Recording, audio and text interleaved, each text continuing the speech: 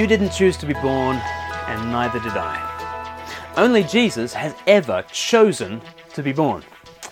But if such powers were at our disposal to choose our birth and to choose the circumstances of our birth, would you have decided upon the path that Jesus took? Surely not. Surely we would have opted for powerful parents, fabulous wealth, plush surroundings, an easy life.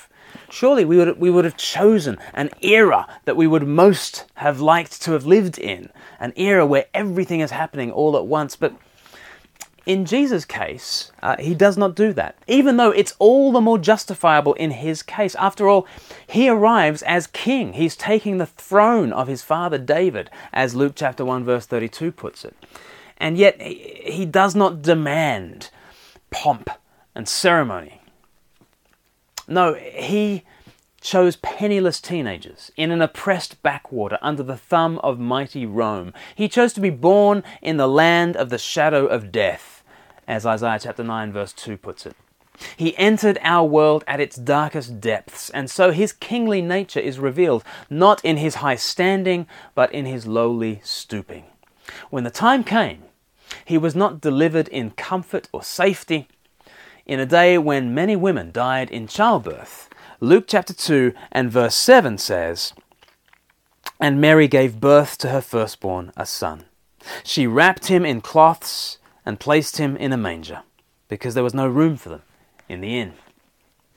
What John said theologically, Bethlehem's innkeepers said practically. John said in John chapter 1 verse 11, "He came to his own, and his own did not receive him." This innkeeper is just playing the role of Israel as a whole. They did not receive him. You know, it's horribly ironic, really. Bethlehem, where Jesus is born, it means house of bread. Yet when the true bread of life appears, no one wants him. Nonetheless, Mary puts him in a feeding trough, in a manger. There he lies as this world's true food. And thus, where meek souls will receive him still, the dear Christ enters in.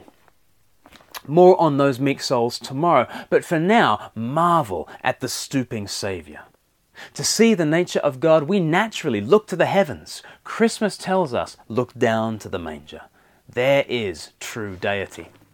As Martin Luther has said, reason and will would ascend and seek above.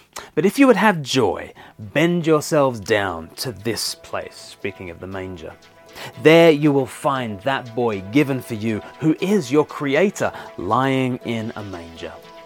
I will stay with that boy, says Luther, as he sucks and is washed and dies. He goes on, there is no joy but joy in this boy.